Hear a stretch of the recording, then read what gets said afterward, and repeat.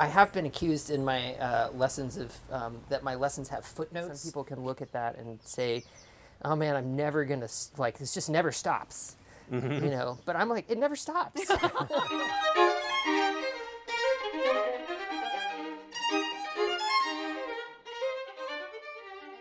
Hi, and welcome back to Stand Partners for Life.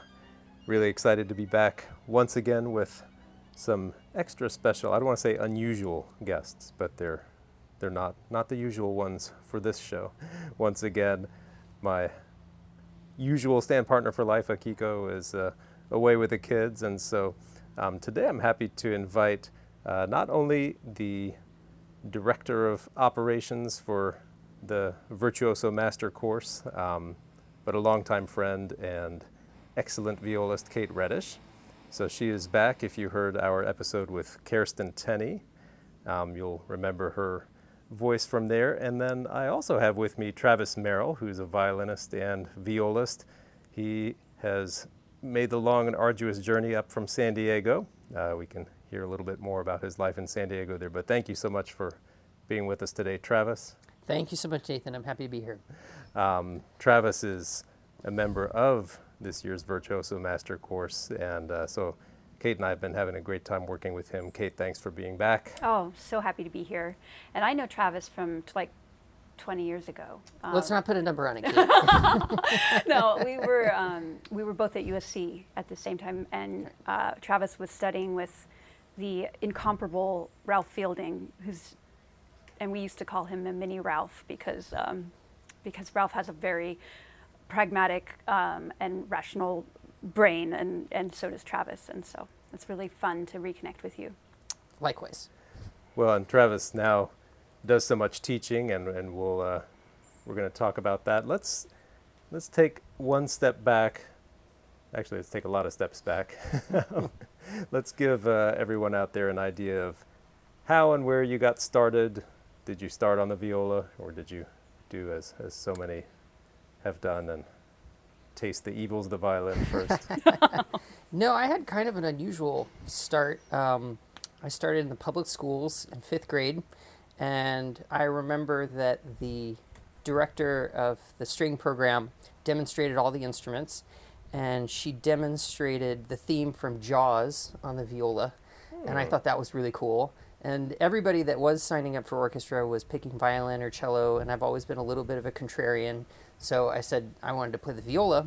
The only problem was that my mom didn't know what a viola was, so she came home with a bass, and so I played the bass for about 2 weeks until they found me another viola, and lugging that thing on and off the school bus was not a pleasant experience for me.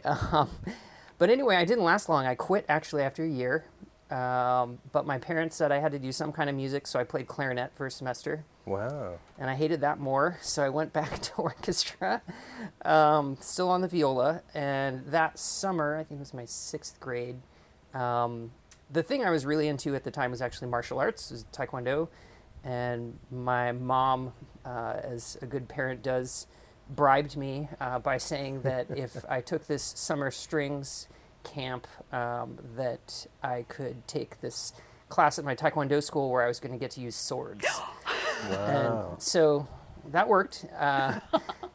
And so I went to this camp. It was a strolling strings camp, which is not really a popular method anymore, but in that method you have to memorize folk tunes and you walk around the room playing them.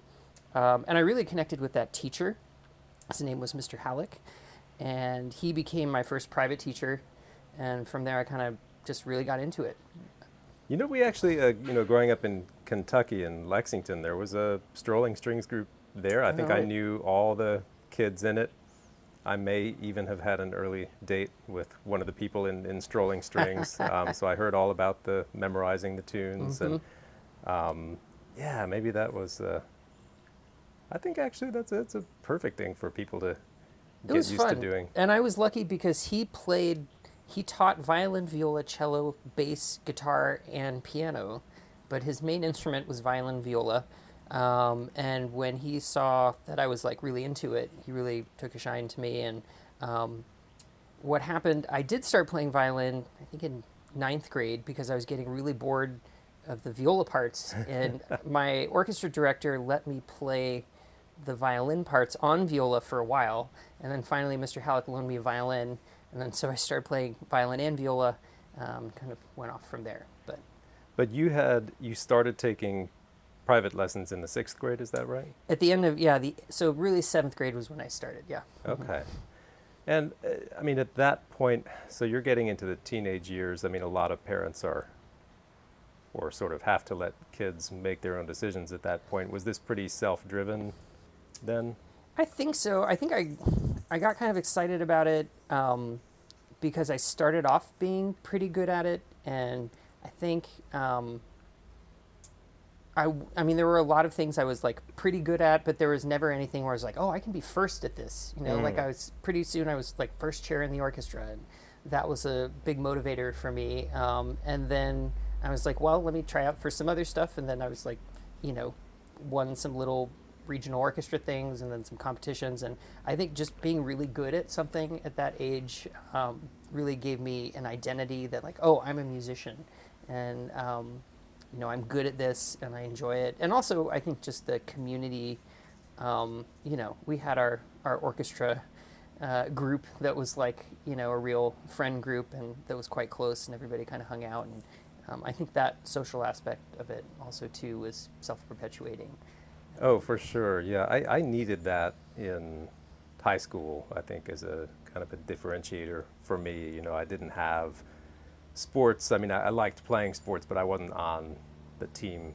Actually, come to think of it, I was on the tennis team, but that didn't get you a lot of cachet.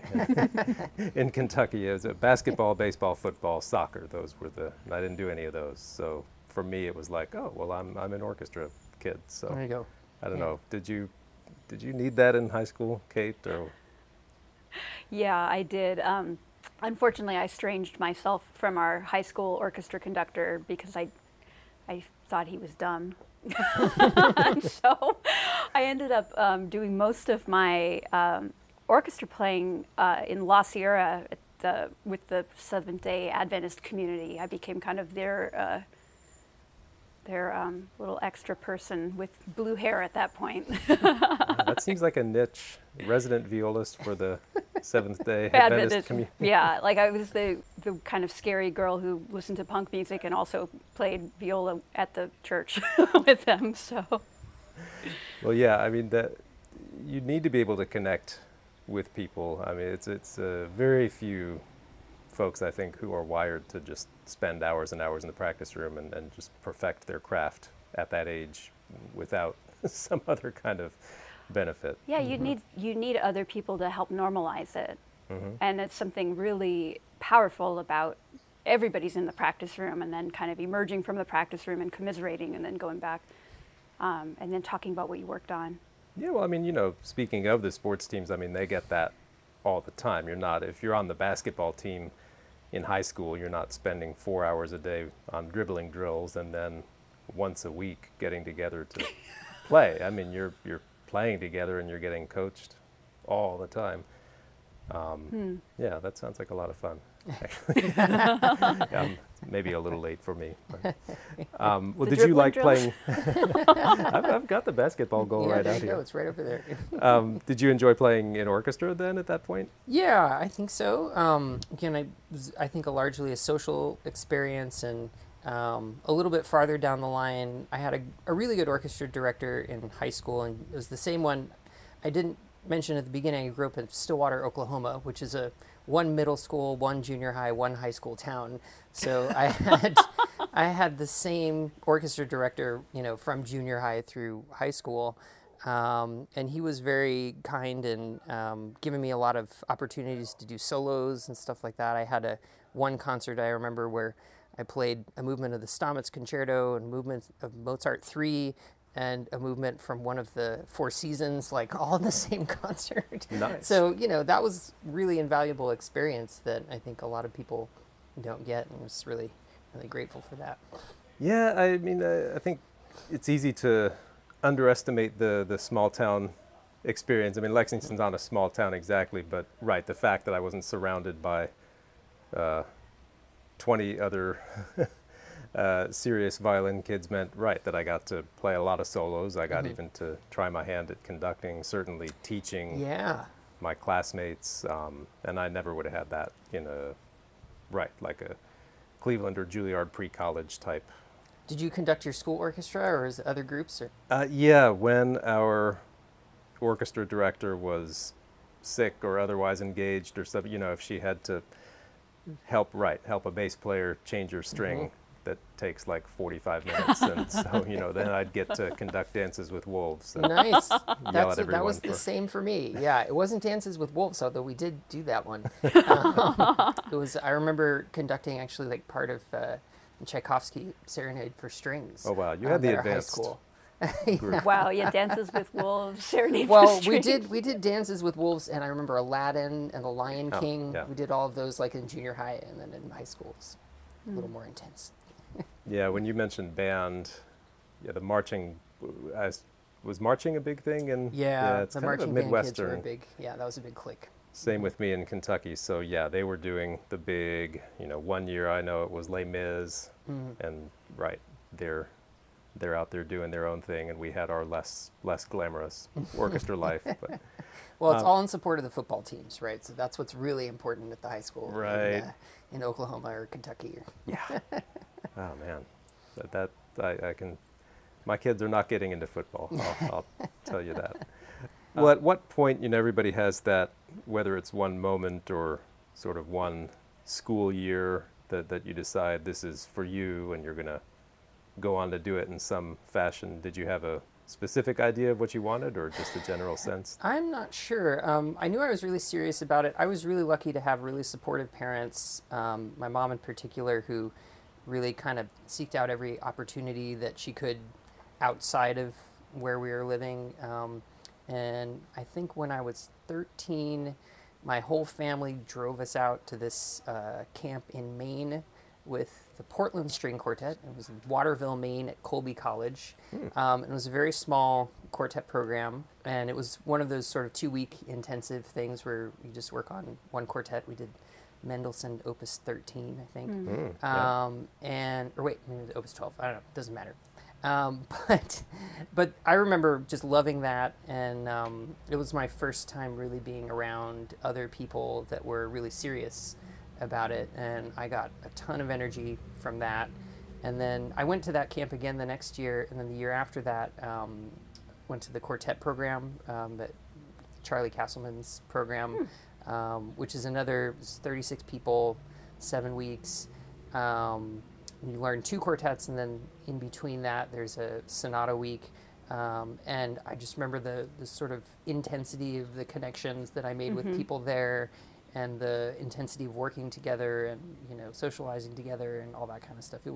That was a really transformative experience for me, and really just meeting people who were. It was half high school, half college, so there were people there that were at conservatories and big universities, and so meeting those people and talking to them about that experience was really exciting for me. So I knew I wanted to major in it. I just wasn't sure for a long time if I wanted to do it as a career. So when I applied for colleges, I didn't actually apply at any conservatories. I only applied at universities that had really good music schools. And that's how I ended up at USC.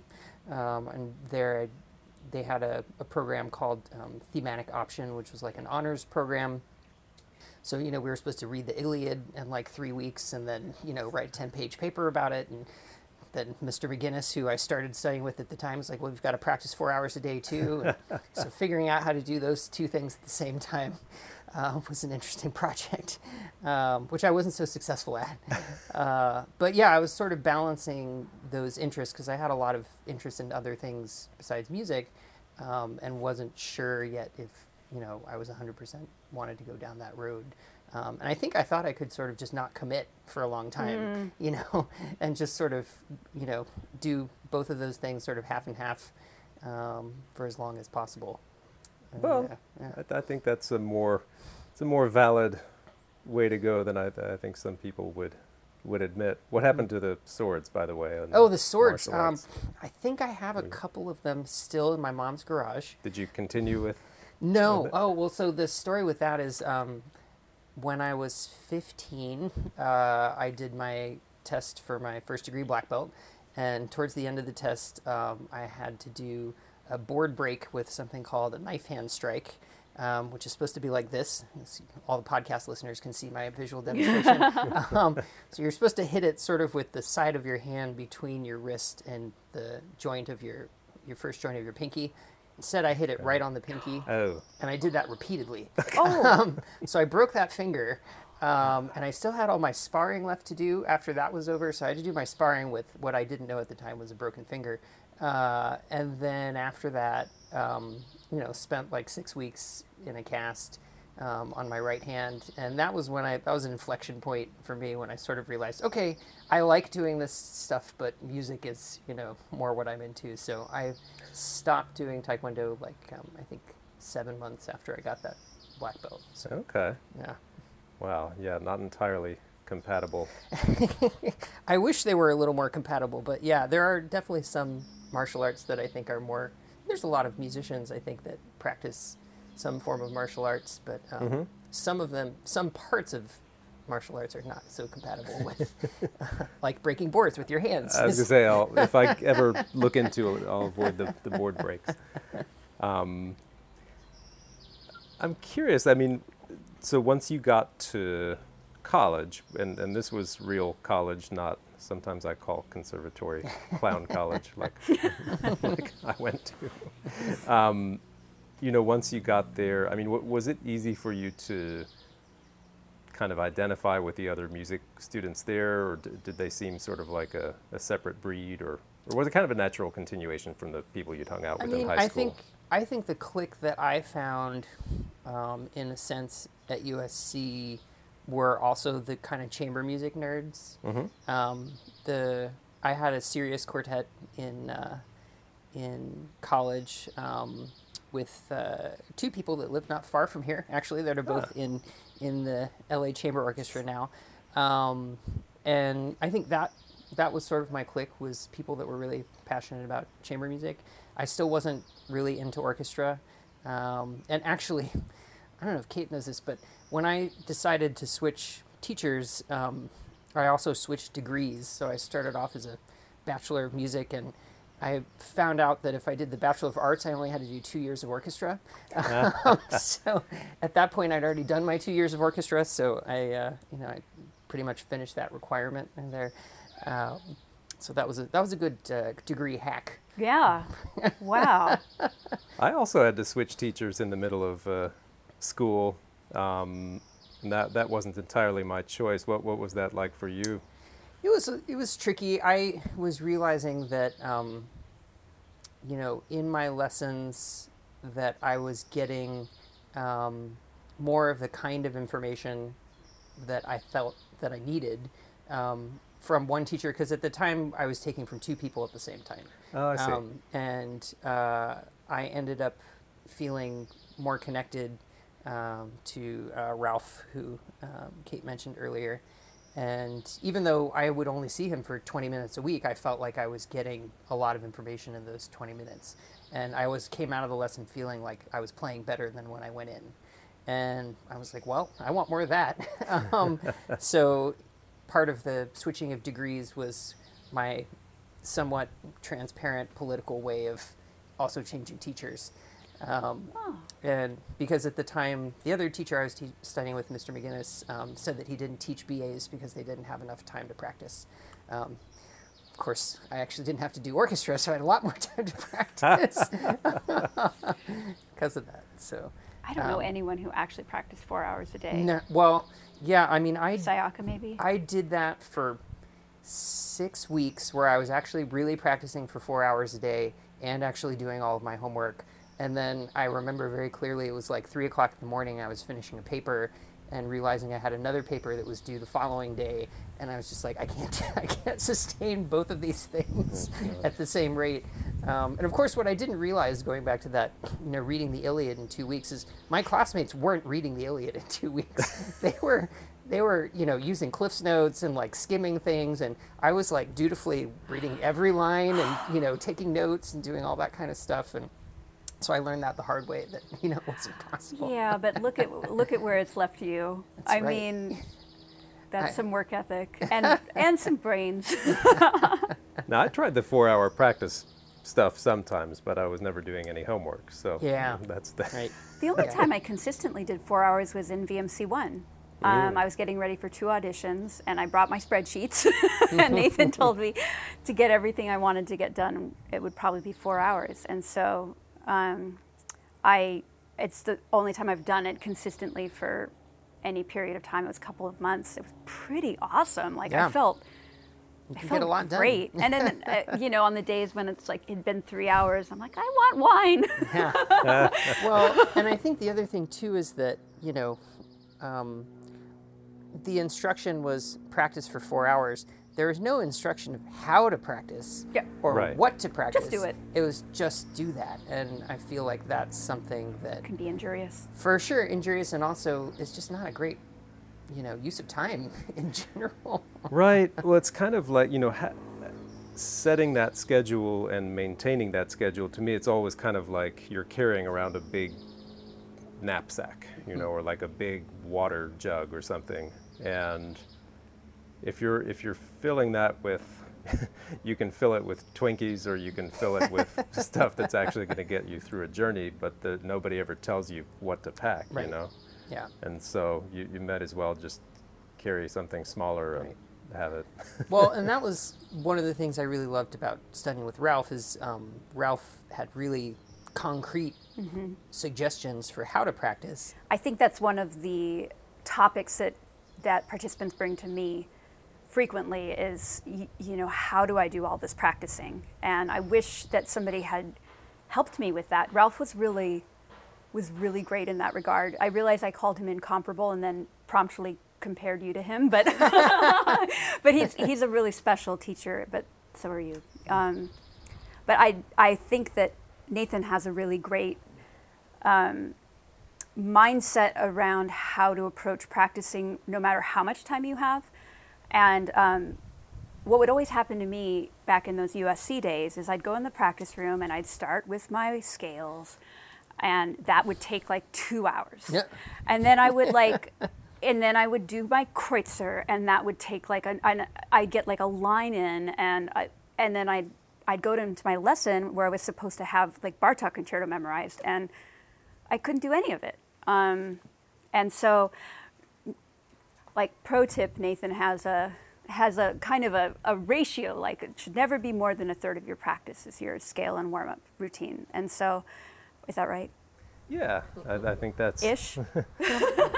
that's good. If you're spending a lot more time than that, then you probably Right, and like incremental progress is where it's at. Like being able to do something consistently many days in a row rather than like trying to solve an entire issue.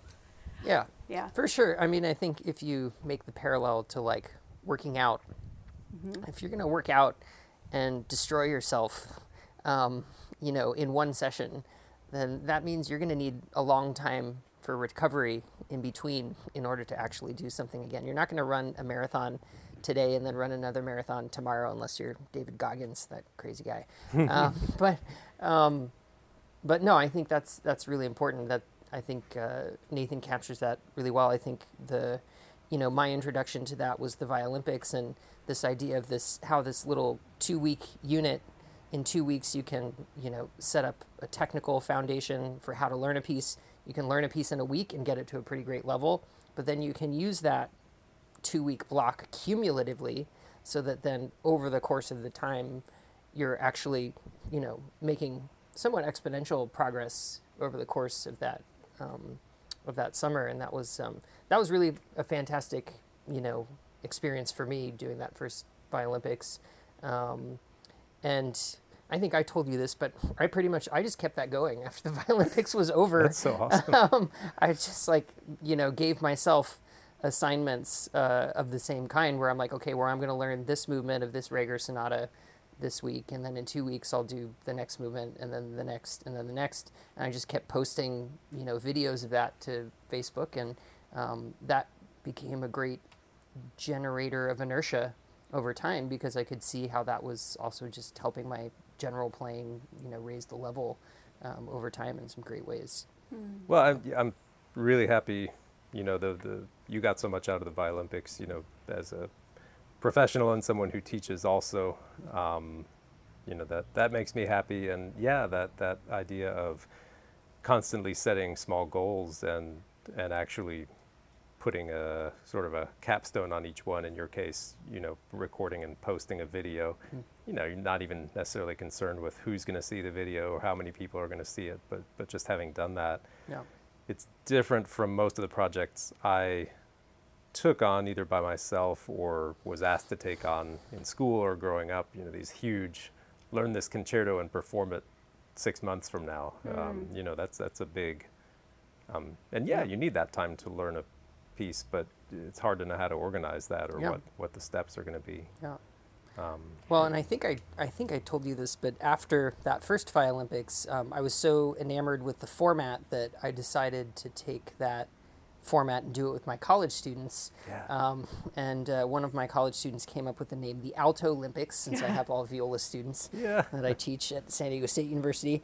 And but it was really, it was surprising. I was like, oh, these students they're going to be so into it. They're going to be so into seeing the progress over time. And unfortunately, it's a bit different for college students who feel like they're just getting another assignment handed to them than it is for, someone who's out of school and realizing the benefit of that kind of consistent work over time. I know that's the big problem, because once you're out of school, no one's giving you any assignments, and you crave it.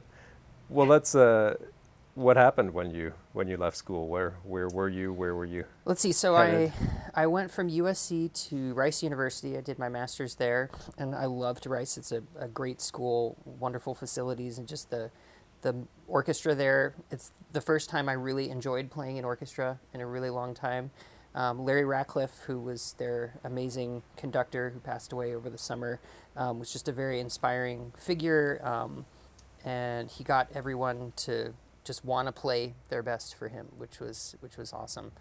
By the second year of Rice, I was still not sure what I wanted to do with my life, and so I asked if I could stay a third year, and I had actually started taking some courses in the pre-medical field because I was interested in possibly becoming a doctor. So my last year of grad school, I took calculus. Wow. And so I had received clearance and funding to stay for an extra year and play in orchestra, take lessons, and then just do pre-med classes. And I'd kind of felt the whole time in music school that I had not really invested myself fully in just trying to do music as well as I could. I'd kind of done it all sort of at 70% and not 100%.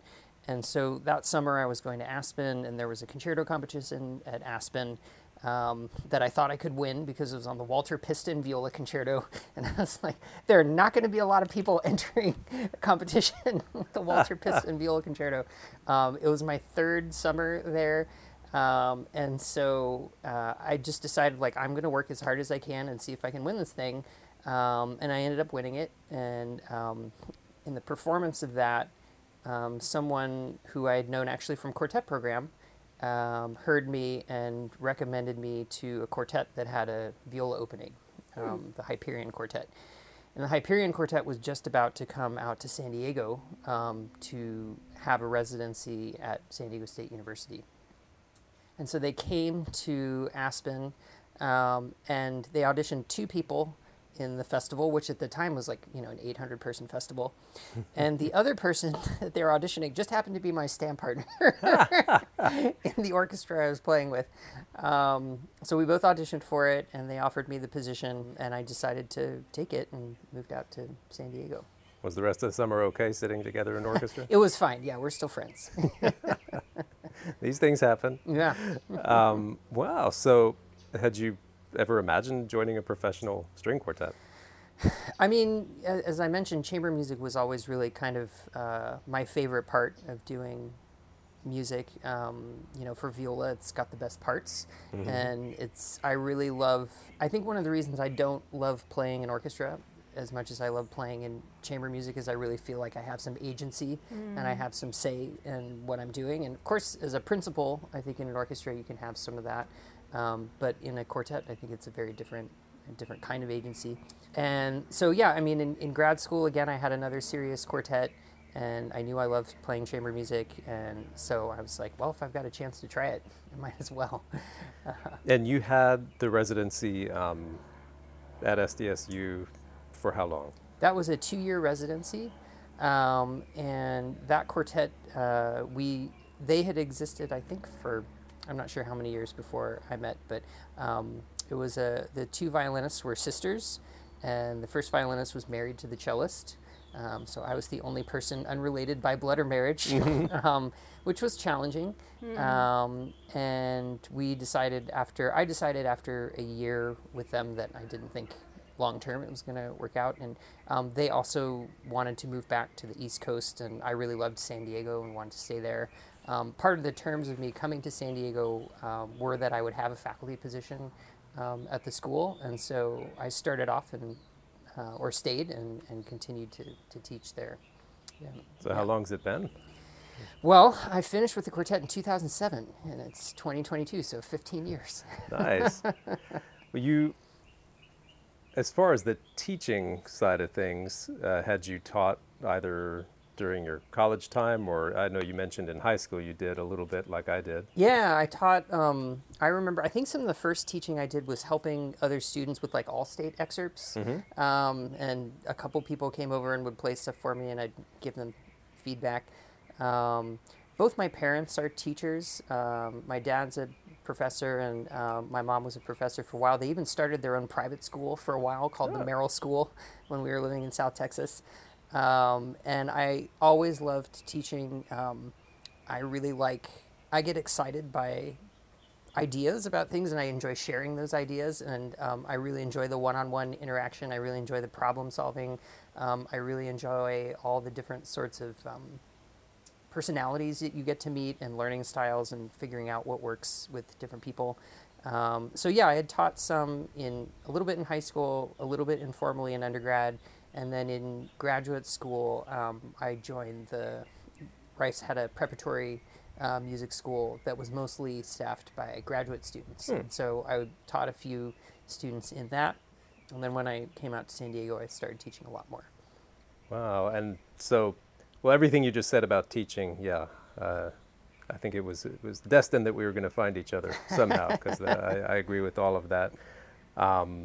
So when you did the Violympics, and I have to say you were such an important part of that Violympics community. Thank you. And that community experience was very important for a lot of the participants during the summers. And so hundreds of people who participated there also got to know you over distance, at least, through all the help that you offered them.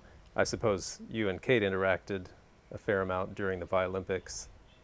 Well, yeah, but for the second Violympics, we had introduced the idea of VMC ambassador rooms. So we had current VMC members come and just have a casual or structured class. We had a viola group that we called the Viola Pavilion, and Travis would show up to the Viola Pavilion and wow us all. And then he reached out to me and said he'd like to teach his own class on tuttle coordination, or Roland. Yeah, I think I did 2. Paul Roland. I did one on Paul Roland, and I think I had a clever name for it, which I was proud of, called Hacking Virtuosity. These names are important, by the way. So yeah, that was the first one, and then Brenton Caldwell and I co-led one on Karen Tuttle, because he had worked with Karen Tuttle a lot. I had worked with her some, and then with a bunch of her students. And I just want to acknowledge the initiative of reaching out to me to ask to do that. And I mean, of course, because I knew you and I know how awesome you are, I was very comfortable allowing. Yeah, you took a big risk. I was a non-VMC person. I know. How pavilion. could you possibly have anything to say? No, I think that speaks to your approach to all the things that you do so well, is being proactive and at home in your mastery. I'm going to put that on my website. Go for it. I love that. Go for it. I'm a big Travis Merrill fan. Oh, well, thank you, Kate. I'm a big Kate Reddish fan.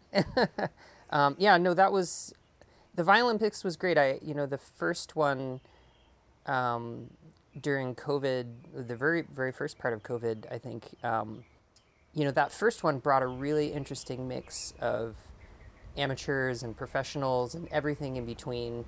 And it was my first time really interacting in a forum of that kind. I hadn't really been a member of any Facebook groups or things like that where I would engage with other people about that. And I am a total pedagogy nerd, so I'm happy, like, if someone asks a question about, like, my thumb hurts, like, well, try this.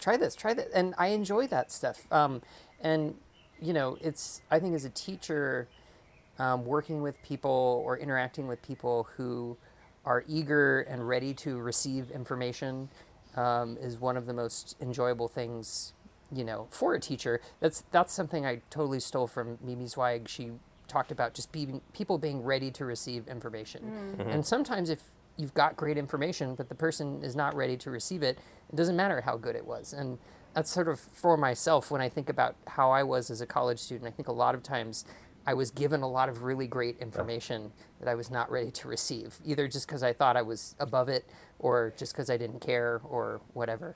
But yeah, in the Violympics community, I really found a group of people who were so eager to hear that kind of information, hungry for it, really. Yeah. And I really enjoyed that interaction. And, and I learned a lot from other people in that group as well. They're sharing things that I hadn't seen before, or ideas or topics or whatever. And I'm just curious, too, like, did you anticipate that kind of community springing up around that first Violympics, or was that a surprise to you, or were you hoping that was going to come? Or I mean, I had high hopes for a community coming together and having fun with the challenges. That it really did exceed.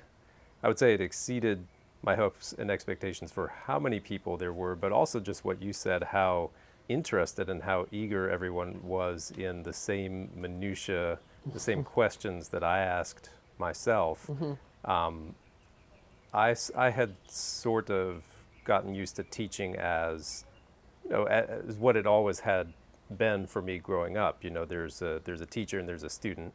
The teacher is undoubtedly, the master. They're hopefully playing better and they know more, and it's kind of a one-way street.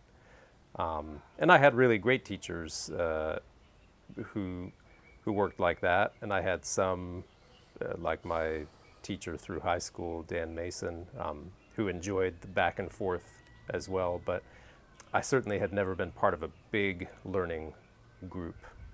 And so when that first Violympics community came together and everyone was working on the assignments that I had dreamed up, and then going beyond those, asking why, why do you do it this way, and what if we did it this way, and I'm going to actually just teach a class that does it this other way.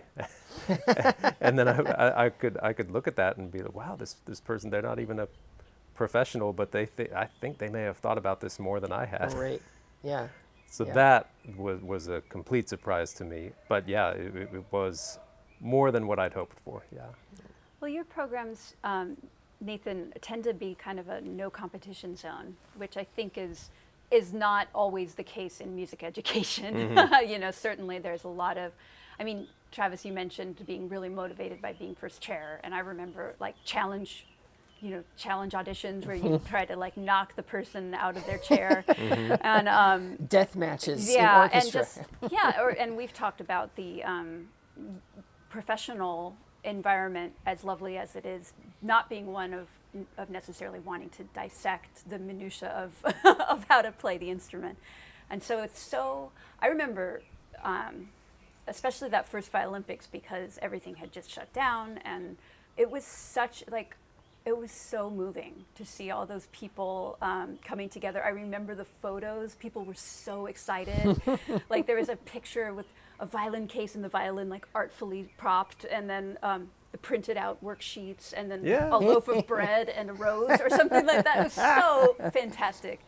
And I also, it sounds like in being eager to answer those questions, it's like you're in your genius zone. Like when it doesn't feel like work, or when it just sounds like something fun that you want to do, and then it ends up being enormously helpful. That is such a powerful place to get to, I think. Sure, yeah, and I just go back to just that idea of people being eager to receive the information, and I think really too, regardless of level. I mean, that was the thing too. Is like it doesn't matter if a person's playing in Suzuki Book 1 or they're playing in Suzuki Book 20. If they're if they're really excited and eager to receive the information, like I'm excited to work with them. And that was really great. Well, it's funny, Kate, you said the Violympics were a Right. non-competitive. But it wasn't competition. In fact, That's a good segue. Yeah. Well, and it's funny. I'm not. I think different people took the competition more or less seriously, and it was there as a motivation for those who wanted it. And whether you were aiming for it or not, Travis, you ended up winning. I took the that second competition seriously. Well, yeah, I mean, you did in terms of your preparation and the Yeah. execution. I mean, winning. So that second Violympics, it was all new commissioned pieces, and so what you had to do was to learn all 6 of those, and make a video recording of them. And these videos were judged not only by the composers of the pieces, and these pieces were written just for our group, but some pretty big name violinists. Who did we have judging? We had Gil Shaham and Augustine Hadalik, Kirsten Long, Kirsten Leong, James Ennis, James Bagley, Ennis, yeah. Jenny Noah? Coe. Jennifer Coe, yeah. Oh yeah.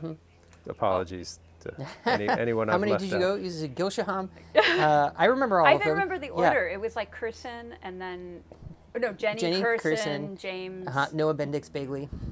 Augustine, Noah, Gil Shaham. Okay. Okay, There you good. go. Well, there are 6. So so no slouches. No, yeah, for sure.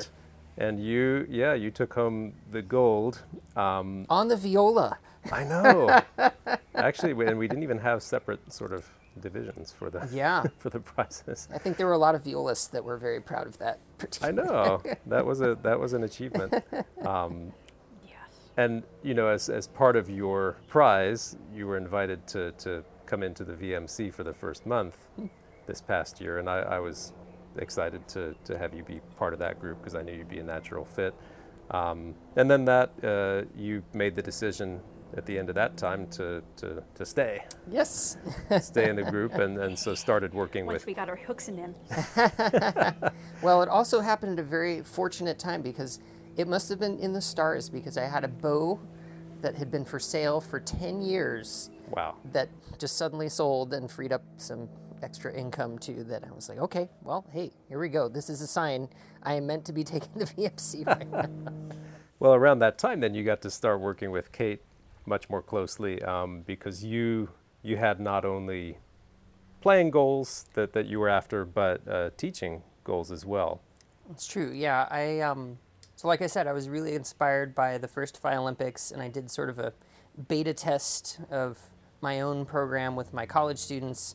And then after the second Violympics, several people in that program reached out to me and asked if I taught online.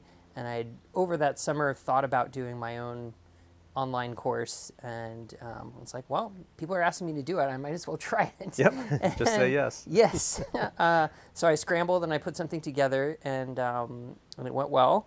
But I had, I knew I had a lot of room for improvement in that, and I knew that if I could, part of my goal in doing the VMC was to learn from the best, to learn the person who's been doing this online thing for a lot longer, who's, got a great structure and a great understanding of how these things work.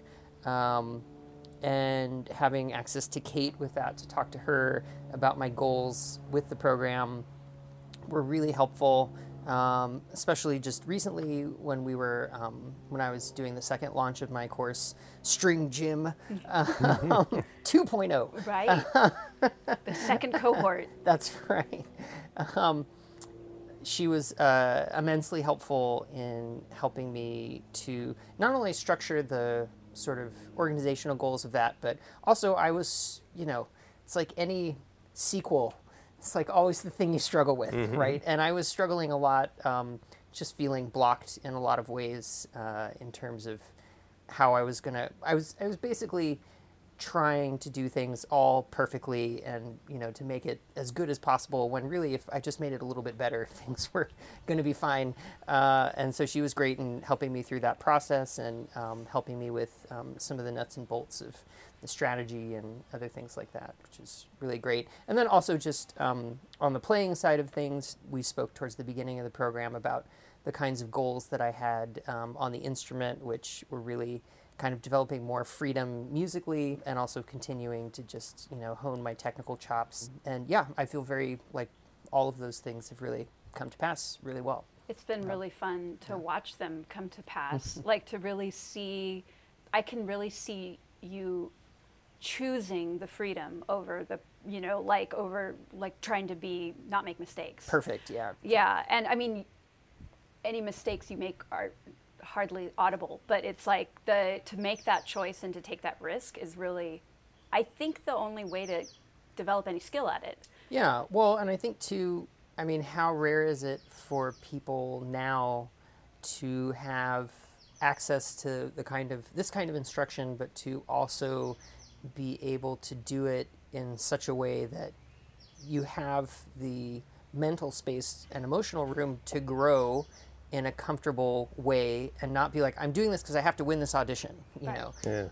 And I think that's really important, because I think there's a different kind of space that's allowed when you're not just trying to perfect 30 seconds of Don Juan. And that was never really my goal.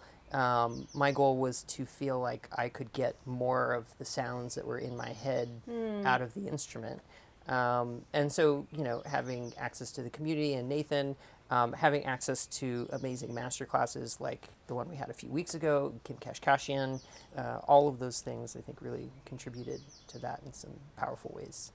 What probably surprises some people too, just the idea that you as a professional teacher and performer would continue to to seek answers. Aren't you supposed to know it all at this point? Yeah, that's such a great point, and it's like kind of a surprising idea, isn't it? That like we would just reach some zenith or apex, and then that's it. You just stay there for the rest of your life. Yeah.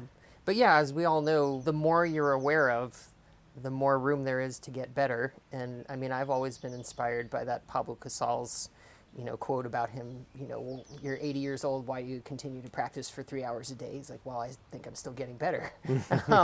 But yeah, it is interesting that I think there are sometimes, I'm sure there are professionals that reach a certain level and are like, okay, well, I'm happy there. I'm just going to stay there for a while. And I get bored. And so, I think setting those continually, incrementally higher goals is important, because then it makes you feel like, well, there's always more room for improvement. I think some people can look at that and say, oh man, I'm never going to, this just never stops. But I'm like, it never stops. Yeah, I can just keep going. I vacillate between the two. I'm like, oh. Yeah. But I've seen that in you as well, Nathan. You're always asking, or you're often asking, not always, but asking, a soloist to listen to you on break. Or I remember you talking when you were at Chicago, you played for Barenboim a bunch of times, and just like seeking feedback. I don't think you ever get too old to be coached. No, not at all. And it's funny, I was just re-watching, so if anybody hasn't watched the Michael Jordan 10-part documentary, The Last Dance, it's especially if you have any interest in basketball or the NBA. It's even if you don't. Dynamite. I think even if you don't. Yeah, I was into basketball for 10 episodes. Yeah. Is that a Netflix thing or? Yeah, it's on Netflix, Okay. and not a sponsor. One of the more amazing moments of it is, for anybody who wasn't aware, Michael Jordan retired, or so everyone thought. He quit midway through his big championship run for a variety of reasons, and everyone was stunned. How could you quit on top? After winning 3 championships, and after being away for a year and a half, he started toy. Everybody could tell he was toying with the idea of coming back. Warner Brothers signed him to appear in a movie that would become Space Jam. And during the filming of that, Jordan required that he be able to do full workouts. So they actually built him a full-size gym and basketball court. Oh, wow. And once everyone knew that he was in Hollywood doing these daily workouts, all the best players in the country sort of descended on this little makeshift gym just to work out with him. And of course he invited that and cultivated it. So some of the greatest sort of shirts and skins basketball games Oh, wow. that ever happened, and they have footage of this, and they all talk about it reverentially, like, oh, this we could see each other play casually. You know, we could get a sense of each other's strengths and weaknesses and figure some things out in this casual setting. And it became a really formative thing for a lot of them, and it really jump-started his on-ramp back to the game. So, yeah, I you know, if a season in an orchestra with a whole bunch of soloists and conductors coming through can ever be like that, that's how I love to see it. But do you find too, I mean, when you come up with a new idea, I mean, it's great to try it on yourself, you know, you want to see that it works, but I mean, isn't it so much better to try it out with the people you're working with too? For sure, yeah. I think that for me, it's the feedback loop of getting some sort of idea, trying it out myself, trying it with my students, and when I try it with my students is when I really realize, am I able to actually communicate this idea?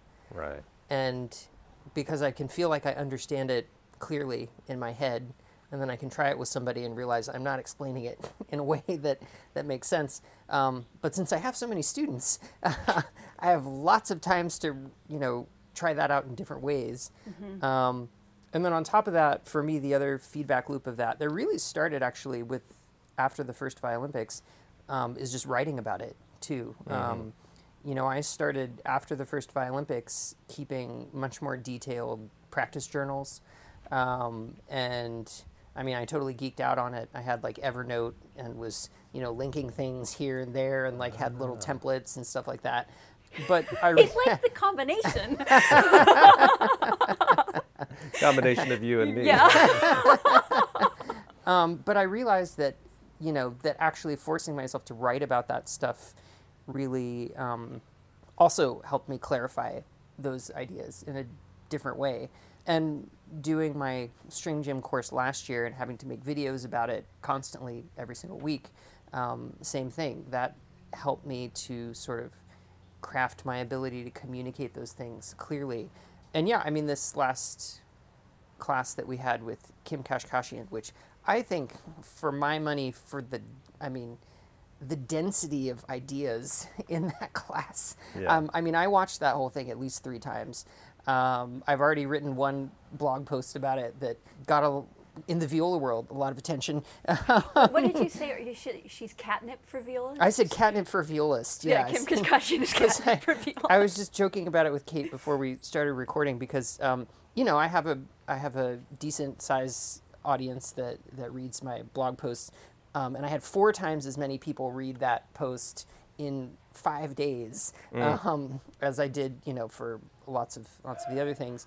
But it was also just because she said some really amazing things, and to be able to chew on that and put it into my own understanding about how the instrument works was just another way for me to internalize that on a deeper level, I think. I think that's so important that I sometimes think of that as digestion. And that's the problem I have with people who either say, well, you can't or you shouldn't just steal an idea from someone else. Well, you shouldn't steal, you should give credit, of course. But or what I see more often are people who are afraid to simply take an idea from someone else because they're afraid of not being original.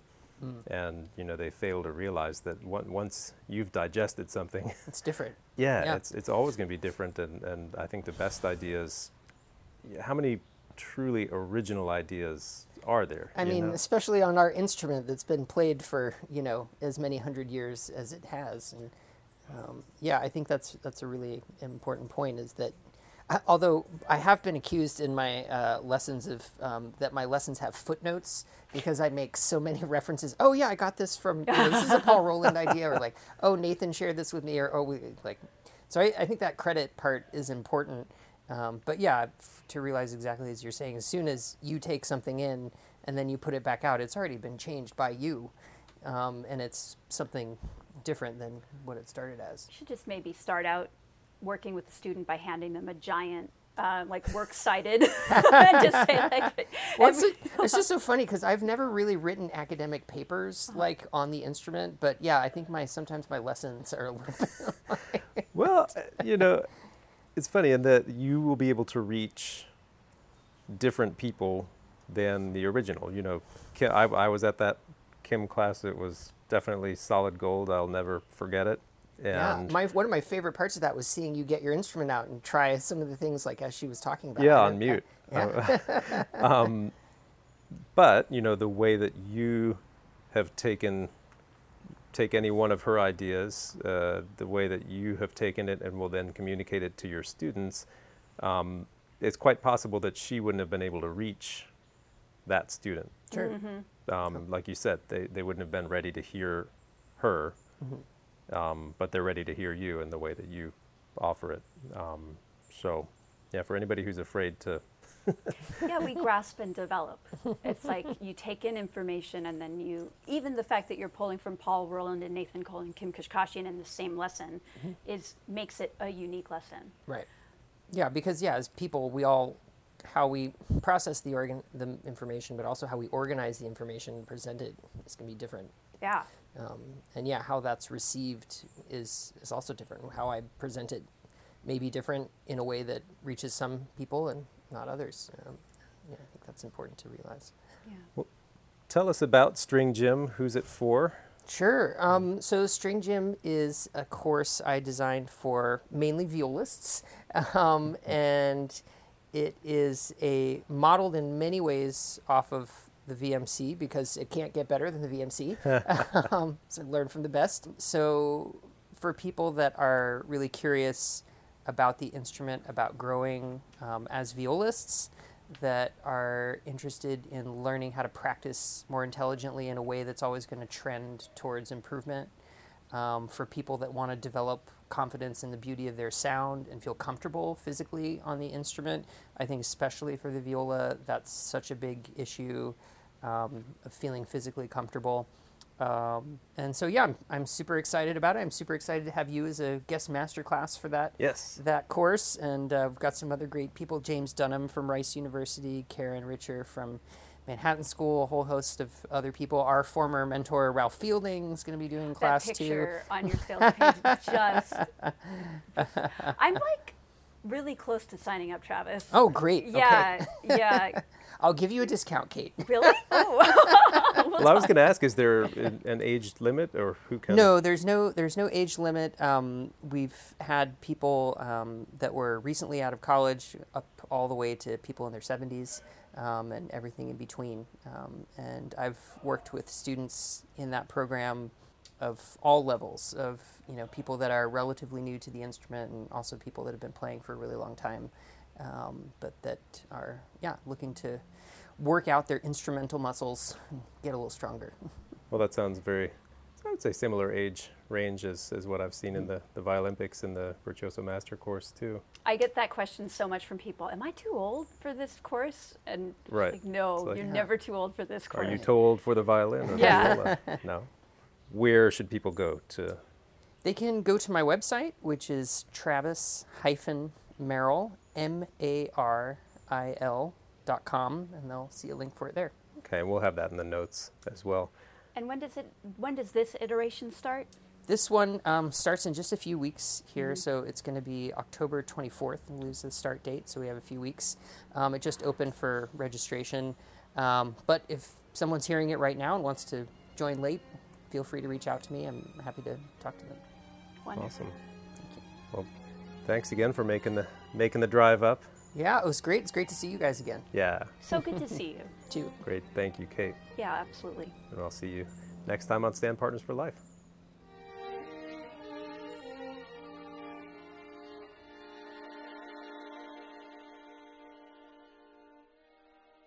so much wit. USC Algonquin Roundtable. I think during that time I practiced the viola every bit as much as Dorothy Parker did.